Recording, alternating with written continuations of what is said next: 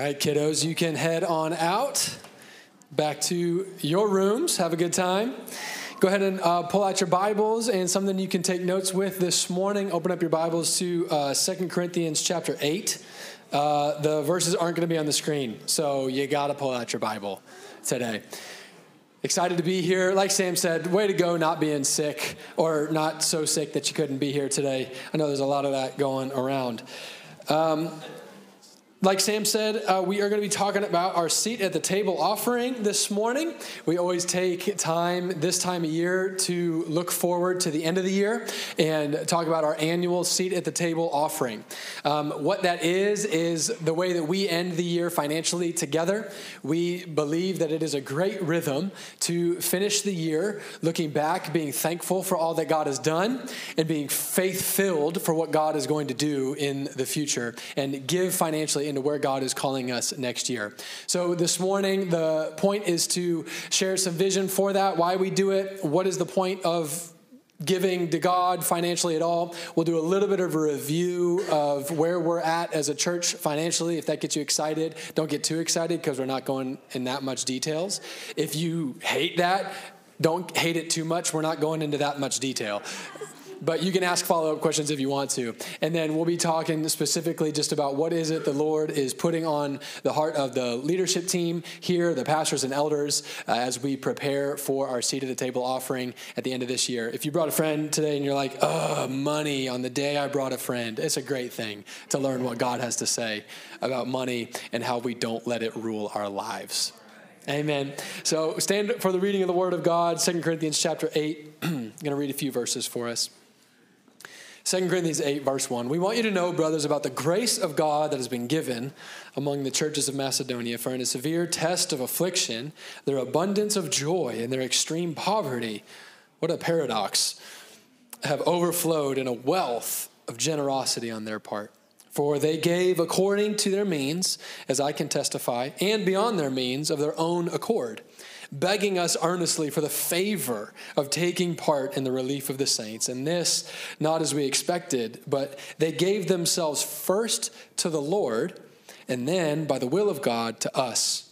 Accordingly, we urged Titus that as he had started, so he should complete among you this act of grace. But as you excel in everything, in faith, in speech, in knowledge, in all earnestness, and in our love for you, see that you excel in this act of grace also. Lord, we are so thankful for your word this morning. We're thankful to be together. Thankful for what you've begun doing in us, and I pray, Holy Spirit, for your leadership and anointing as I share here this morning. I pray that your words would be loud and clear.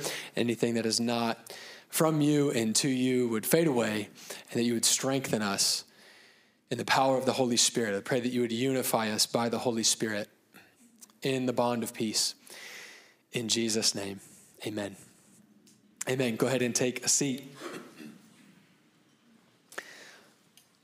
So our seat at the table offering, this is something we have done as a church since the very beginning. We had our first kind of public service September 11th of 2016, and we had our first annual seat at the table offering that December, right around Christmas time. We call it seat at the table because it is a rhythm for us to come together at the end of the year as a church and recognize together, but also recognize individually. Every single one of us has a seat at this table. We all have a part to play in this body and in this family. Sometimes people can think about year-end giving and they just think about people with extra money who need a tax break. But that is not what seat at the table offering is about. God makes clear to us in his word that where our money goes, our heart is sure to follow. And at the end of every year, it's already a time to reflect on the year that you are completing and spend time looking forward into the year that is coming. And we believe that it is just wisdom to tap into that tool of finances to capture our hearts and set ourselves in towards the Lord as we do that. We don't just want to run into the next year with new New Year's resolutions and all of that sort of stuff. But finances has this way of kind of hitting on every single thing in your life by hitting on this one thing. And that really is an amazing grace from God that he teaches us. How do we interact with him with this lever that is hardwired into us that touches everything in us? How do we set ourselves towards him? Amen. So the year-end offering is not some obligation that we all step into. It is an opportunity to step into what God is doing. In some of the language, we'll get into this a little bit. When you think about seat at the table, I want you to think about these two ideas of being thankful, full of thanks as we look back, and faith-filled, filled with faith as you look forward towards the future. Because no matter what your year has looked like, there is a lot to be full of thanks for. God has provided for you. He has been good to you.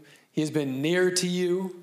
He has done good things. Every good thing that you have experienced or received this year has been a gift from the perfect Father in heaven.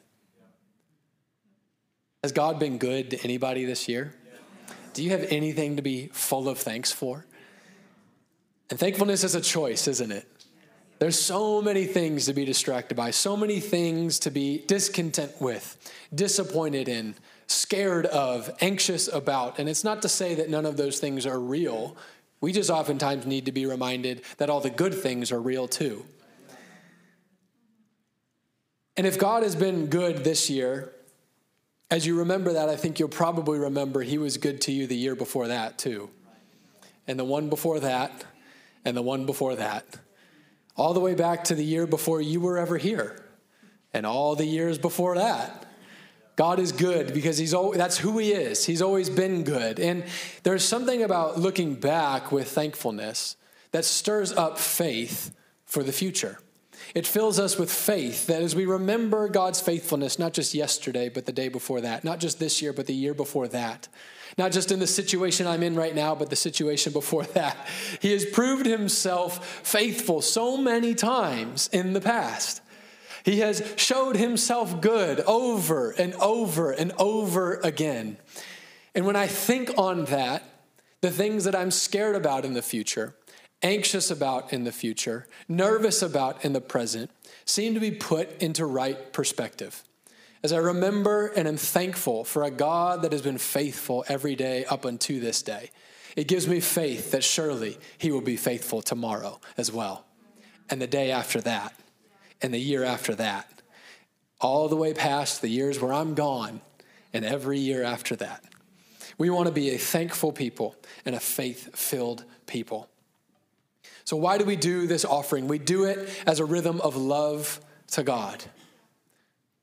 That is the reason why we give financially, and then specifically why we do our seat at the table offering. We do it as an act of loving God with all of our hearts, all of our soul, all of our mind, and all of our strength.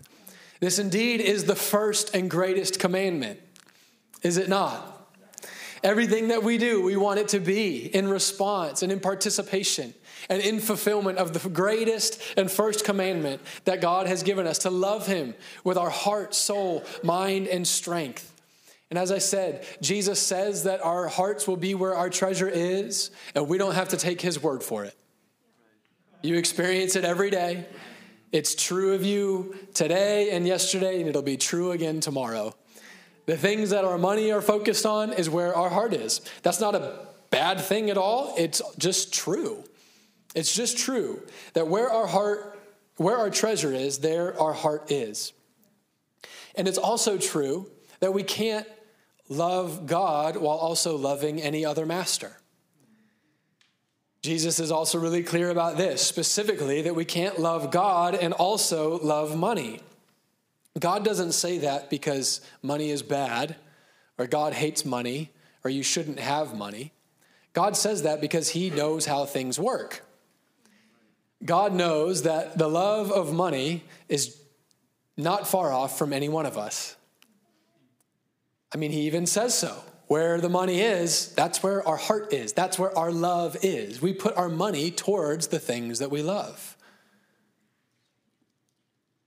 If you want to know what you love, look at where your money's going. Kind of doesn't matter what you say you love, unless your wallet agrees with you. Because it's right. Isn't it? Every time, isn't it? It's right every time. So God has given us this great opportunity in his word where he teaches us so much about our finances, not because they're scary, not because they're bad, not because money is evil and all of that sort of stuff, but because money is a great tool, but a terrible master. And he knows that we're all very susceptible to letting this tool become our master. And if we let this tool become our master, we will not be able to fulfill the first and greatest commandment. We will not be able to love God with all of our heart, soul, mind, and strength if we love money. So God, in his goodness, is trying to teach us and raise us and empower us and equip us. How do we fulfill this great commandment? It's not by getting rid of money and being scared of it and all that stuff. It's just by using it appropriately. Just like everything else in our life. We need to use it appropriately. And so money is nothing to be scared of. When we see it rightly, the way God does, we see that our money is actually an opportunity to, or it's a tool to use to fulfill this great commandment. We don't have to separate things, and there's money and then there's godly stuff. We get to love God with our whole lives, including loving God with our money. Because it's good news that Jesus has overcome the world, and the spirit of him who raised Jesus from the grave lives in us. Amen? And so, yes, I can go off the rails by loving money, but I don't have to be scared of the love of money. I just need to follow what Jesus says, and he will keep me safe from the love of money, and he will keep me in the love of God. This is his will for me. This is his will for you. I want to share for a few minutes just about this, but this is not going to go too much in depth because this is mainly going to be review from a message that I shared this summer. I think it was July 2nd. So if you want more on this, go find the sermon from July 2nd. It's called Loving God with Your Money. It's about loving God with your money. So go find it, but I want to review a few things just because it's pertinent for today. God has given us 3 practices, 3 tools to help us stay free from the love of money, free from serving mammon. I talk more about that in the message, so that we can love God with our money and be free to love him. So I want to cover very briefly these 3 things that God has given us, not necessarily just as some religious obligation that mean nothing, but as powerful, anointed graces from God that we get to step into as conquerors over mammon, conquerors over the love of money, and disciples of Jesus who live lives loving God with all of our heart, all of our soul, all of our mind, and all of our strength. The first tool and gift and grace that God has given us to help us conquer the love of money in our life is the tithe. We talk about this every week during Give and Take, because we all think about money every week, which means we all have the opportunity to choose, am I going to love money with my money, or do I get to love God with my life? God has given us the gift of the tithe. The tithe is not any and all money that you give to a charity or that you give away. The Bible teaches clearly that the tithe is defined as the first 10% of increase given to the house of God. So in our context, that would be given to the local church. Tithing is something that God has given for everybody to do, and it is the same for everyone. We give the first 10% of increase. What it is essentially is not really giving, the practice is I'm not giving to God what is mine, I'm giving back to God what is actually his. Believe that the tithe is actually something we return to God. It's actually it's not an act of generosity. It's actually a freeing act of obedience and of worship. All through Scripture, we see this principle of the first, giving the first to God. It is always a good thing to give the first to God in all things. And the tithe is our first 10%, because as with anything, giving the first takes faith. Giving the first of anything takes faith. When we give him back the first of our increase, we are acknowledging that God is the rightful owner and provider of everything, not just 10%. He is the owner and provider of everything. Everything comes from him. He is our provider. We are confessing that our lives are lived unto him, and we are returning back to him the first fruits of what he is providing for us. And when we do that, we are showing our commitment to keeping faith first in God himself and not getting lost in the things that God provides, which really becomes getting lost in the things that I think I can provide. There are 4 important truths about tithing. These are lined out more fully in the message. The first 3 relate to the vision of the tithe, and the last one is very practical. 4 important truths about tithing. Number 1 is that it is permanent, not temporary. It's a permanent, established rhythm with God, is not temporary. Number 2, it originated with Christ, not in the law or in Moses. The third thing is that it draws us to eternal life. The tithe is not earning something from God. The tithe does not earn you the favor of God. It does not draw God's affection towards you. It draws you to eternal life. It draws you to Jesus himself and you to his kingdom. The fourth is very practical, that the Bible teaches the use of the tithe. What's it for? It's for you to be free from the love of money, but it goes to the house of God. So what is it for? So for the fourth truth about the tithe is that the tithe is meant to be sufficient to care for those in the Lord's service. That's the primary use of the tithe. The tithe was always meant to go to the house of God. So again, for us, that means it comes into the local church. And the purpose of the tithe is not primarily to fund activities or initiatives or buildings or facilities or programs. But first, the tithe is for recognizing the validity of the service of those who have been set aside to work in the ministry of the house of God. It validates that and supplies for that. That's the first priority of the tithe. To put it really shortly, the priority of the tithe is to pay for people, not for buildings. So the main focus of our budget is paying people. We do our best to pay people as best we can and not be stingy. We believe that is biblical. We believe it is unbiblical to be stingy when you pay church people. So we pay people the best we can without being stingy.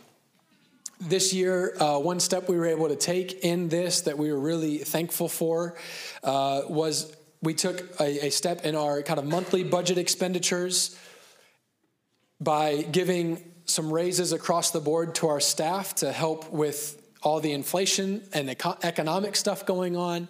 And that has been a huge blessing to our team. We're really happy to have been able to do that this year. So I'm telling you that our main priority with the tithe is people. So real quickly, I want to just explain to you how we think about our budget as an organization, as a church, as a 501c3. You know, sometimes there's different questions about that. So I want to tell you kind of our philosophy without going into tons of details. But if there's things you want to talk about sometime, we're more than welcome to ask those. But not everybody wants to talk about that. So we're going to try to walk that line here together. So as we are building our budget, what I mean by that is how do we shape our monthly expenditures, what we put our money towards as it goes out, as it pertains to the tithe that comes in. So we shape our budget around three main priorities. The first priority is people, and that is 70% of our monthly expenditures goes towards people. So that is payroll for our staff, that is anybody that we support outside of our church, be it missionaries or things like that. But the first priority with the tithe is to go towards people who are working in the ministry. So the biggest chunk of that is to our staff payroll. But then, like I said, also support of people outside of the church. The second category, second priority that we think about is ministry budgets. So that is 10% of our monthly expenditures, which is basically just money that goes towards helping those people do the things that they're doing. Make sense? So obviously we are very heavy on the paying the people side of things. So the ministry budgets are a lot lower than that, but that reflects our belief that people are more catalytic than programs. And we try to focus our money towards paying people, not just having resources. So all that to say, we could have nicer things around here, but that would mean paying fewer people less. And so that's our trade-off, and we'd rather pay the people we have fairly and as well as we can than have maybe some of the coffee stains out of the carpet sometimes, as annoying as that is. The third category of our budget is facilities. So things like rent and monthly maintenance, and that is about 20% of our monthly expenditures. We also have some savings goals to have some savings. Anybody have savings goals? Please, everybody, raise your hand. Earlier this year, we had gotten our savings goals to where we wanted them to be. We had been working really hard for about 18, 24 months to get to kind of a goal that we had set as an elder team. And then it was time to add on the classrooms. So we paid a bunch of money to do that. So we still have some savings, but it's not at the kind of the mark that we have set for that. But again, we thought, let's actually use this instead of having it sit in the bank. We're very thankful for the new classrooms we were able to just open in October, and really fun. We didn't have to take up another offering for it, so it was like, hey, let's do this, let's get it done. And those rooms are great. So go check them out if you haven't. As you'll notice, there's $0 that go towards debt or interest because we don't owe any debt and we don't have any interest to pay. And we like that. That is very fun. That is a very fun part of that. So we're really thankful for where we are financially. We really like where our priorities are. We really like the percentages that those are at. And from the tithe that comes in month to month, we are breaking even on our monthly operations, obviously with a heavy emphasis on paying and empowering people. And we have a little bit of savings. And that's a really good spot to be in. Praise the Lord. There's been years where we haven't been able to say that, and we've been honest about that, but we're so thankful that we are where we are. And just to be super duper clear, most of that is because of Jordan Wood and his diligence and his integrity and his intentionality and his work. And I am so thankful and proud of him, and you should be too. He is just such a gift for us. So the first tool that God gives us to conquer the love of money in our life and participate in loving him with our whole life is the tithe. The second is offerings. Offerings. So there's many forms of offerings throughout the Bible. They're kind of all over the place. Starting in Genesis 4, there's all kinds of different offerings for different things at different times in different ways. They're connected to feasts sometimes. There's all kinds of different special occasions. All that to say, there's not like a formula for the offerings. There's kind of a formula for the tithe, but then the offerings is like everything else for all the other reasons. So in the Old Testament, it was offerings, not tithes, that took care of the facilities. So the tabernacle was built through offerings, so much so that Moses asked everybody to stop. He's like, the building is too nice. We don't need more things. And he told everybody to stop. The temple was funded by the offerings of the king and his people and continued to support the maintenance of the temple. Offerings are in addition to the tithes. That's how the Bible lays it out. Like I said, tithing is not really about generosity. Tithing is more about obedience and worship and love. Offerings are an exercise of generosity. So we read 1 Corinthians 8 this morning. It outlines that offerings are not defined by a given amount or a percentage, but there's four main things that offerings come out of. You can write these down. Number one, offerings come out of an abundance of your joy. 2 Corinthians 8 says, offering comes out of an abundance of joy. That is why we encourage you every year for Seat at the Table to be thankful. Full of joy, full of thanks as you take time to do the spiritual discipline of reflection, which cultivates thanks, which fills you with joy. And the joy of the Lord is our strength. Oh, he just sets us up for a win, doesn't he? Look back this year on all the Lord has done. Don't just motor through Thanksgiving and Christmas and New Year. Stop for a minute. Look back on all the Lord has done. Number two, offerings come out of a testing of our faith. Every time we give, it tests our faith. It tests our faith in God, in his provision, our faith in somebody's leadership or the calling of God on their life. It just tests you. It tests your faith. And that is a natural part of giving and natural part of offering. And that's why we encourage you every year for the Seat of the Table to be, out of your thankfulness, to be faith-filled. To be filled with faith as you look into the next year. Not just what might happen in your own life, but remember, God is good and he's always been moving. And look at all that he included you in this last year. Look at all he did for you this last year. What might he do next year?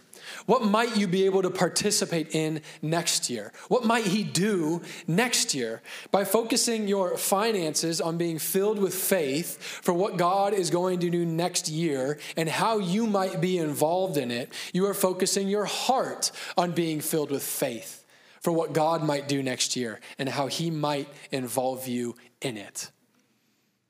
Offering is a testing of our faith. Number three, offering comes from your means. Offering comes from your means. You give according to what you do have. You aren't obligated to give out of what you don't have. Praise the Lord. There isn't some formula for this. And if you've been around here the last handful of years, there's been years where we've had a goal for different reasons that we've set out for Seat at the Table because there's been specific projects or different things like that. But this is another year where there's not some specific dollar amount that we're going for. That's true corporately, and there's not some specific goal that you as an individual are obligated to meet. Because the offerings come out of our means. Everybody has different means. We give out of what we do have, not out of what we don't have. You know, everyone will give more than somebody and less than somebody else. If you've been here for the last few years, this may be a year where you give less than you've given in the past, and that's nothing to be ashamed of. It may be a year you give more than in the past, and that's not supposed to be some source of pride or even some accomplishment to impress God. You may give what you've always given, and that's great too. But we give out of our means. What we're looking for is what is the sum of your joy and your faith and your means. That equals offering. Not what I gave last year, and if I don't give more this year, God's going to be really disappointed. Fourth and finally, offerings are given as a choice. Offerings are given as a choice. Offerings come from a heart that is thankful and faith-filled. Offerings are not meant to come out of compulsion or guilt or obligation. The last tool that God has given us to conquer the love of money in our lives is giving to the needs of others. We talk about that a lot more in the other message, but that will sort of suffice as our brief overview of these tools that God has given us. As we move forward, I want to do a little bit of a review for you of what has happened in the past. We've done this every year. What has happened out of Seat at the Table? This Seat at the Table offering has played a massive role in all of our operations as a church. In our second year as a church, we had less than 100 people in our church, probably more like 60. And that group of people gave $300,000 to build out this building that you're sitting in right now. So every seat you've ever sat in, wall you see, sink you've used, thread of carpet you've ever stepped on, door handle you've touched, paint color you've seen, anywhere in this entire building, virtually every single speck of it is only out of Seat at the Table offering over the years. People gave for all of that stuff. How cool is that? It's so fun. Basically, every single thing, all the speakers, every cable, like all of it did not come out of a monthly surplus of the tithe. It was because people were full of thanks for what God had done. They were filled with faith for what he might do with them and with the little bit that they gave. And you get to benefit from it. And you participated in that. So many of you did. It's so fun. So every addition, all the new classrooms that we've done, all the lighting, every single thing that's used back in A-Kids, week in and week out, if you see it or use it, it came from somebody giving at Seat at the Table. That also means that we've been able to always do everything we've ever done with cash and don't have debt now and never have had a dollar of debt because people have been generous, full of thanks, and filled with faith through what they've given at Seat at the Table. Seat at the Table has also been the main driver of our Acts 2 fund, which is something that we have as a church that's created for trying to help with financial needs of people in our church. One of the years, because of where different things are at, over the course of a year, we were able to give like $100,000 to different needs inside of our church over the course of the year. That was a unique year that hasn't been our norm, but every single month, because of Seat at the Table, we're able to help people in our church with financial needs that they have. A few years ago, it helped catalyze us back to financial health after a really, really hard 2021. Which has been really encouraging. This year, like I said, because of Seat at the Table last year, we were able to make those increases because of inflation for our staff. And since we've made those changes, now the monthly tithes have caught up to cover that. So virtually everything that we have done for any individual in the church, especially any individual on our staff concerning developing them so that they can better equip you, almost none of that has come out of tithes over the year. It's always been because people have been generous at Seat at the Table, and we've been able to have budgets for conferences for different people, or trainings, or different developments for people in their leadership, in their skills, in their competencies, in their capacities, in our team working together in a more unified way. All of that we've been able to do has been because of Seat at the Table. So it's a big deal. It's been a big deal. And that gives me a bunch of faith for how big of a deal it might be in the future. If God's done all of that over these last few years, what might he do next? So what is on the radar for us looking to the future? I've said this before, but in the first few months of starting our church, God gave us a very clear instruction of our mindset to take the first 10 years of Antioch Indy to plant the church. I didn't know what that meant at the time, but it has served as a mindset kind of guidepost for us that no matter how big or small anything is, no matter how fast or slow anything seems to be moving, we just need to be faithful. Faithful to what God's calling us to plant the church that he has called us to plant. This September 11th was 7 years since our first public service as a church. So what have we planted so far? After year 5, the Lord spoke very clearly to us that the foundations had been laid of the church that he had called us to start. The foundation of our vision. We preach the gospel of the kingdom and we make others great. Jesus is our target audience. Our demographic is that we are a passionate people who want more of God. And we pursue the vision that he has lined out for us by living out our 5 values: personal devotion, making disciples, life group, corporate gatherings, and life on mission. That's who we are. That's what we do. That's what God's called us to be. And that foundation has been laid. At the end of year 6, God spoke to us that phrase, build the home. That was last year at this time, calling us to be a people who build the home. We have been repenting from the cult of self and returning to God's design for everything. There's the subtitle for the book I've been promising you that I have no idea when it will be done. But I told you this time last year that as part of this church, you are going to be built into, and you're going to be taught and led for men to be men, women to be women, husbands to be husbands, wives to be wives, parents to be parents, and to disciple children who grow into men and women of God. That we're going to be a place that equips and mobilizes the family to live the mission of God together so that all the families of the earth might be blessed. We've tried to do that through the Build the Home series, and a book is coming one day in Jesus' name. So as far as I can tell, we've got 3 years left in this first assignment. This first kingdom assignment of taking 10 years to plant whatever it is that God's called us here to plant. This church isn't just supposed to do everything I just said locally as far as the vision and the target audience and the demographic and the values. Those aren't just for here locally in Indianapolis. We are called to build all of that for here, but we are also called to build that for the sake of exporting it elsewhere, exporting it into other neighborhoods, workplaces, cities, and nations. We are called to train and send. We aren't planting an organization that does those things. We are building a people who do those things. We are building a people who do those things here and export them elsewhere, other spheres, other assignments in a reproducible way. So what that means is that if you are here and you call this church home, you are a church planter. You don't just come to Antioch, Indy. We're not done planting yet. We are planting this church. You are part of it, which means you are part of the church plant team, which means that's kind of why it feels like that sometimes around here. There's always something changing.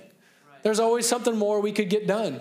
There's always something to work on because we're still in the very beginning phases of being and building what God has called us to be. There's always new growth to address. Something is always trying to be used for more than one purpose. And it's why you participating is consistently such a big deal, and that's never going to change. So as we look forward to this year, to Seat at the Table, what is this year's offering contributing to? This year's offering is just about contributing to planting this church. The next 3 years of planting what it is that God has called us to plant. The project is plant the church. That's what's in front of us. There are staff needs, there are ministry budget needs, there are building needs, and that doesn't even begin to scratch how many ideas there are out there. There are dreams, there are assignments floating around among you and the person sitting next to you and me and our staff and our elders and our pastors and the person sitting across the room. There's a lot of potential here, and we just want to seek God to know what, Lord, when, Lord, who, Lord, how, Lord. There isn't a specific dollar amount that we're aiming for this year. We just want to be full of thanks and full of faith for where he's leading us. We are still planting this church. And I'm asking you and inviting you that if you're a part of this church, as you think of Seat at the Table this year and what it's for, it is for planting this church. There is a lot to do. There are people to hire. There are things to empower. There is a church to plant. There are values to build. There are people to disciple. And whatever comes in, we're just going to do with it what we have been doing this whole time. We're going to preach the gospel of the kingdom, and we're going to make others great. We're going to have Jesus be our target audience. We're going to be a passionate people who want more of God. And we're going to leverage everything we can to discipling the values of personal devotion, making disciples, life group, corporate gatherings, and life on mission into individuals who reproduce that as disciple makers into other people. We're going to keep our budget priorities the same. We're going to put all that money towards people in some capacity, ministry budgets in some capacity, and facilities in some capacity. We're going to pay people as best we can. We're going to support people as best we can. We're going to have to hire people as the years go by. There is so much to do, my friends. There is so much to do, and you get to be a part of it. We're going to hire pastors around our values who equip the saints in the work of the ministry. We're going to hire staff people who support our essential functions. We're going to do what we can to equip those people with the things they need to do the work that God has given them to do. And we're going to continue leveraging this building and any facility we have to squeeze everything out of it that we possibly can. That's what we're going to do with whatever comes in for Seat at the Table this year. So how can you participate? Number one, if you don't already, I encourage you to tithe. Secondly, give.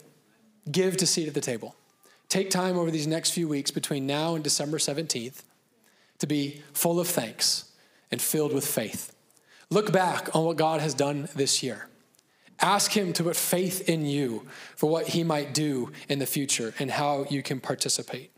Be filled with faith as you reflect on how God has been moving and including you in what he's doing.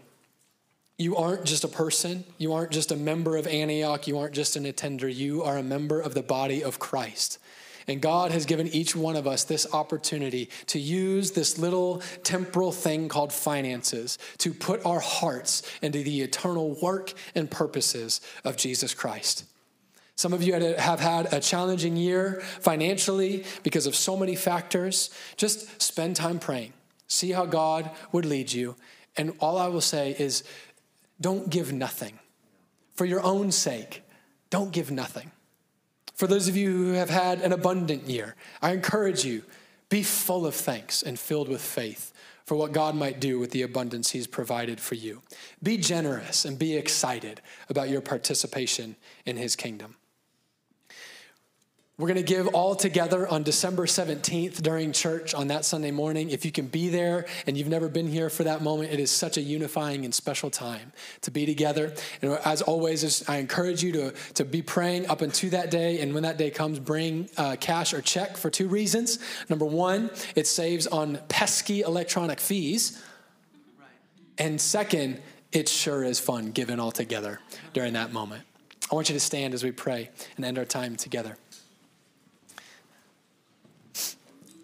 We're going to have our prayer team come up to the front. If there's anything you need in your life, prayer before you leave this morning, come on up.